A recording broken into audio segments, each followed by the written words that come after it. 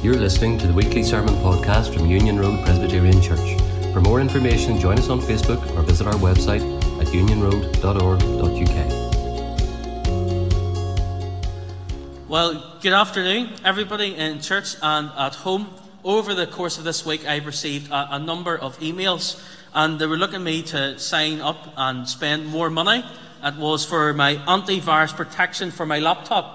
It wasn't for COVID, it's for malware and spyware and all sorts of things that apparently can impact your running, how efficient your laptop runs as you do a bit of work. It keeps your emails secure and your password secure, your bank details secure and all of that. And it's all very well and good, and all state secrets in my laptop are safe, thank goodness. But it doesn't, antivirus protection sounds good, but it doesn't deal with stupidity. Okay, what I mean. On Friday past, the EU Defence Council met, and the Dutch representative tweeted the Zoom codes, all but one digit, and a Dutch journalist logged in to the EU Defence meeting, secure meeting. Stupidity, eh? What do you do with that? You think he would have a bit of wit, being the Defence Secretary, wouldn't you, or wherever he is? But we live in a world, don't we, where we really need security and safety in every part of life, from using our phones and our laptops in our own homes to burglar alarms and things, to safety and security for those in authority and power, bodyguards or police and military. And we all are mitigate and try to limit the effects that this damaged, broken, wicked world can have on us. We all mitigate against evil, from murderers to fraudsters. And so is the case for us as we learn in Genesis 7, where we find safety and security in this wicked, in this broken world. Where do we find this safety and security? It's not in something we buy, malware for our laptop, but it is really the person of Jesus.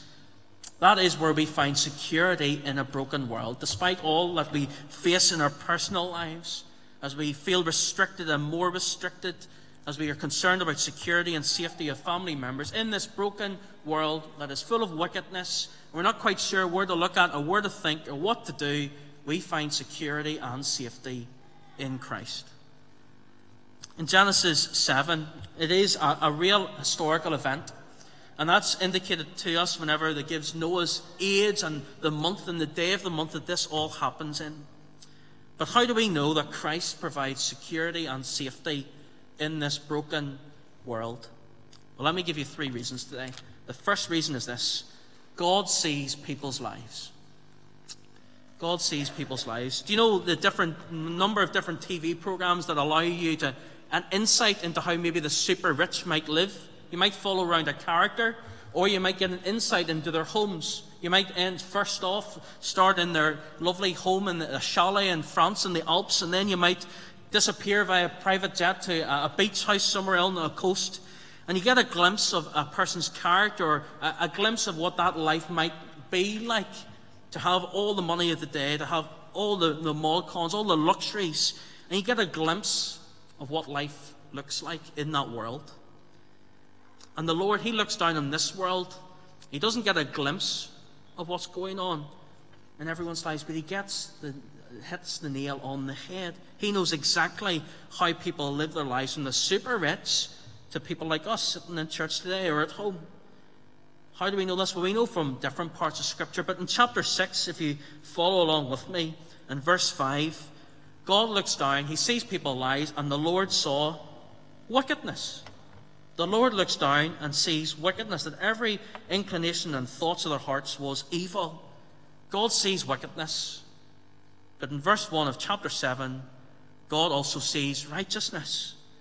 As He speaks, He says, as He speaks to Noah, go into the ark, you and your whole family, because I have found you righteous, or I have seen you to be righteous. The world is wicked. It was totally wicked because they all lacked what Noah had. They lacked faith. Noah, as we have learned, walked with the Lord by faith. He walked with the Lord in God's ways in a wicked generation, with corruption, with violence, with a lack of security and safety, with sexual immorality all around Noah, all with blatant disregard and disobedience to the Lord. Noah continued to walk in God's ways. And throughout these chapters, we have repeated for us over and over and over again Noah's obedience, how Noah was righteous. And you'll see it there, some verses are on the screen. And it's pretty much the same phrase repeated every time, isn't it? Chapter 6, verse 22, Noah did everything just as God commanded him. In verse 5 of chapter 7, Noah did all that the Lord commanded. In verse 9, as God had commanded Noah. In verse 16, as God had commanded Noah. Noah did all, he obeyed all. He is truly set up for us to see that he was a righteous man because he followed God's word. God gives Noah direction and instruction. Noah obeys. Over and over again, shown to be righteous in the midst of a wicked people. God looked down. He sees the people and saw Noah as righteous. As a righteous in a wicked world. The Lord sees people's lives. The Lord sees our life. He looks down at each of us and sees our lives. Does God see us as righteous in a wicked, hostile world? Does God see us as righteous in the midst of all the things that are going on, or does he see us just like the rest of our generation? Do our lives appear any different, like Noah's clearly did?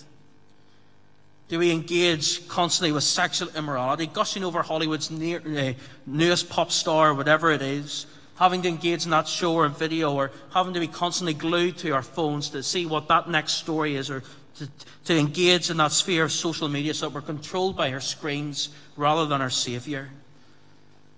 Do we think we know best rather than God? Does God look at our lives and see us as righteous in this wicked generation, or are we just like it? See, all of us really struggle to stand out in this world because we aren't righteous. That's the point. We are just like everybody else in so many ways. Take away our church time, our midweek. What difference is there between any of us and our generation? God looks down and he sees. He sees righteousness, but he also sees wickedness. What does he see in us? Does he see obedient children following his ways, trusting God's word and obeying it, just like Noah was repeated here, obeying the Lord, obeying the Lord, obeying the Lord? Or does he see us as wicked, people who just rebel against God and don't listen? You see, Noah was saved not because he was obedient. It wasn't though he was so obedient, Noah, that he never sinned. It wasn't though Noah was so obedient that was the reason God saved him. But it's because Noah found grace in God's eyes, if you remember. It was God's grace. Noah was saved by faith, and in response to that, Noah was obedient because he is one of the Lord's people. And God sees the righteousness of his people. The Lord cares about that greatly, and so must we. There's a clear distinction being made here between the wicked and the righteous, and it's surrounding obedience to the Lord and his holiness and his righteousness. God looks down at each of our lives. If we're walking with Jesus, righteous; without Jesus, unrighteous. But we ought, when walking with Jesus, to walk in a manner worthy of that calling. How do we weigh up in this world? Righteous or wicked? Noah was faithful despite the ridicule and contempt he faced. We must be seen, just like Noah, to be different from the wicked generation that surrounds us. To be known to be righteous. To be known as individuals, as people, as Union Road. To be people who are known to be following Jesus. Yes, we might be ridiculed. Yes, people will say stuff. But let it be known that each of us are people who follow in Christ, his ways, and his word. How do we know Christ provides security and safety in this broken world? Because God sees people's lives, and God sees exactly what each of us need. Second reason, God secures his people. In verse 7, we're told very clearly that they're offered a way of escape. That's exactly what God calls it. In verse 7, and Noah and his sons and his wife and his sons' wives entered the ark to escape the waters of the flood. And then we have this filling of the ark, and the animals are being brought to Noah just like the animals were brought to Adam to name in Genesis 2. Noah doesn't have to go out hunting for all these animals. They come into the ark. And the rain begins, the flooding begins, and well, the ark is the only way of escape. It is the one place of safety. The only place to be perfectly safe in all of this world, in chapter 7, is in the ark. It's not enough to be leaning up against a tree and watching Noah build the ark. I think that's a magnificent boat he's built. It's not enough to be leaning up against it, to be looking in it, Noah in it. You have to enter the ark. Of course, that makes perfect sense, yet so many of us just come to church, look at Jesus, hear Jesus. How lovely a thought that is. We stand beside and watch everybody else, but we ourselves aren't in the ark of Jesus, where we literally aren't in Jesus. For us, this ark of salvation is in Jesus. It's the only place of safety for each of us. Many of you will maybe remember Julian Assange, who was arrested in 2012. And he did a number of things. He's the WikiLeaks guy. So this is him in 2012, standing at the balcony of the Ecuadorian embassy in London. And he was holding up his WikiLeaks, and he was looked for espionage by America, and then Sweden were looking to arrest him as well. There's only place of safety, the only place that would take him in the whole of the UK, where he'd be safe, was the Ecuadorian embassy. And Sweden, well, they left what they were looking to arrest him for behind. They forgot about it. But last April, Ecuador had enough of Julian Assange pretty much, and they let the police in to arrest him. And we're waiting to hear in the new year whether he's going to go to America to face charges. But for Julian Assange, in all of London, there was only one place he was safe, and he got there, to the Ecuadorian embassy, and they looked after him, but it didn't last. A safe place for him didn't last forever. And for each of us, there's only one safe place that will last, and that is in Jesus. But we must go to that safe place today. If he left it one more day, he would have been arrested and picked up and brought away. We need a safe place in Jesus, and we have to be in Jesus today. If you're following along with me, look at verse 13. On that very day, as the rain started to fall, on that very day, on that very same day, that was it. The day started off like any other. People were waking up complaining about going to work. People were waking up complaining how often they were up during the night to use the bathroom or to look after their children. People were going about their normal business. Noah building his crazy ark. Another morning, no alarm, no thought of their doom. Jesus speaks of this in Matthew 24, and the verses will be up on the screen. Verse 36 onwards. But about that day or hour, about his return, not even the angels are heaven, nor the Son, but only the Father. As it was in the days of Noah, so it will be at the coming of the Son of Man.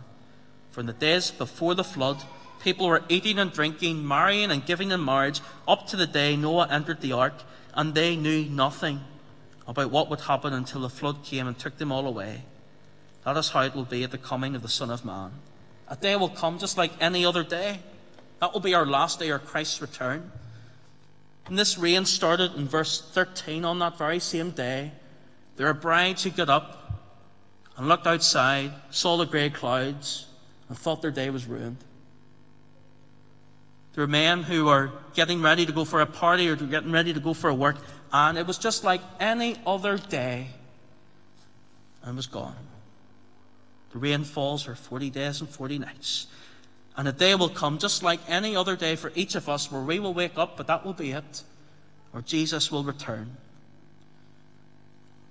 We need to be entering this ark of Jesus, the only way of escape for each of us.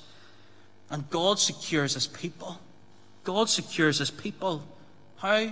Verse 16. The Lord shut them in. The Lord shut Noah and his family in. Noah isn't getting the rope to pull the door closed. Because can you imagine even doing that? The rain's coming down. People you know are out there. And you have to shut the door. No, that isn't how God works. The Lord is shutting the door. See, many of us will know, there's two words for God in the Old Testament. There's God and then the Lord in caps. The Lord bit is that intimate relationship that God has with his people. So if you look at Genesis 7, it begins, the Lord speaks to Noah. That personal relationship. Then throughout, it's God, God, God, God. Verse 16, it's the Lord. This personal, intimate, fatherly care shuts the door and secures his people. It's great care and attention that God gives on us, his people. It signals great divine protection and love he has for them. The Lord seals up the door. There's going to be no leaks.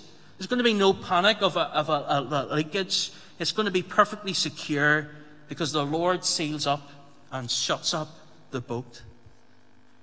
God graciously provides in the midst of this judgment an escape. And that escape route was the ark, and we must turn to that lifeboat, as it were, of Jesus. God looks after his people during judgment. The Lord protected Noah and his family at this time, and so it will be in the final judgment. God will secure his people. As the rain started to fall in Genesis 7, for everybody outside of the ark, it was too late. And when Christ returns, it will be too late for those who do not trust in Jesus. How do we know that Christ provides security and safety in this broken, wicked world? Because the Lord shuts us in. Nothing will get us out of that ark. Nothing will get us out of Christ. The Lord shuts his people in and secures us. God will save and secure his people. And then finally, verses 17 through to 24, we have that God blots out. God blots out. And this is a repeated word. It's probably wiped in most of your Bibles. Like, it's got that idea of wiping a chalkboard clean, okay, or erased. And what we see in these last 7 or 8 verses is the total devastating impact of the flood, don't we? We see how it is totally devastating in all of its ways. We see that the whole earth will end up under the water. You get this ramped up. The waters lift the ark. Then the ark begins to float. But then the high mountains are covered to a depth of 20 feet. And it's the waters are rising and rising and rising. They're getting stronger and stronger and stronger. It's like a battle going on. The water is utterly triumphing over a weak enemy. The earth, as it were, the waters are literally triumphing. The waters are devastating in their impact. They are overwhelming for the earth to deal with. And the water wins, essentially. The flood is global. It is utterly devastating. Just look at verses, I think it's verse 22. The breath of life in its nostrils died. The devastating effects of the flood. It shows God's judgment on sin. This is God's judgment literally being poured out in water on the earth. And why did God pour out this judgment? Because the people were wicked and did not follow the Lord. They did not repent, they rebelled, and they were punished. An incredible loss of life. A real event in history that is a trailer, if you like, of what will happen in the final judgment. The final judgment will not lead to a reset of creation like what happens here, but it will be the grand finale. In Noah's day, no one listened, no one paid attention. People mocked him. Maybe some wondered, is this going to happen? Maybe some today are mocking in their hearts of this justice to come, wondering about this judgment to come. This story is a warning for each of us, but especially you, the people who ridiculed and mocked Noah. It was them in great panic, and it was them who were gasping when the flood came. God's judgment will surely come, just as the flood came. Because God, what does God do? Well, he blots out in verse 23 and wipes out all the sin, as Rachel reminded us. He wiped it all out. He is blotting out and removing the wickedness and sin of this world, blotting out all that was wrong with humanity. God was wiping it all clean with water, essentially. He was removing sin and sinners. And we all deserve to be blotted out. We all deserve to be wiped out because of our sin. We deserve this flood of judgment because we are all people who are disobedient, who rebel against God, who do not love the Lord with all our heart, soul, and mind. Every day we have that dirty stain of sin on us, and we cannot do anything about it. We deserve to be wiped out, blotted out, condemned, or erased from this world. But what does God do? Well, although we all deserve to be blotted out, God blots out our sin on Christ. God blots out Christ. Our sin put on him. Our Father in heaven doesn't ignore our sin but deals with it. All our sin blotted out on Jesus. Without our experience of judgment that we deserve, he wipes us clean through Jesus. Christ's blood washes our sin. Christ takes our stain, our sin, our shame, our guilt, the judgment for all of his people. God does not blot out his people. He rescues his people through Jesus. He offers this escape plan by blotting out his own Son. He would wipe out his own Son for sinners like us, so that we would be secure in this broken, wicked world. All the animals, Noah and his family, how are they saved? Through the door of the ark. What does Jesus say in Luke's Gospel? That he is the narrow door. Each of us must enter into the ark of Jesus, Christ, because God will wipe out sin, but he will save his people. We can find great security in this broken world. We have great security and safety in our Saviour Christ.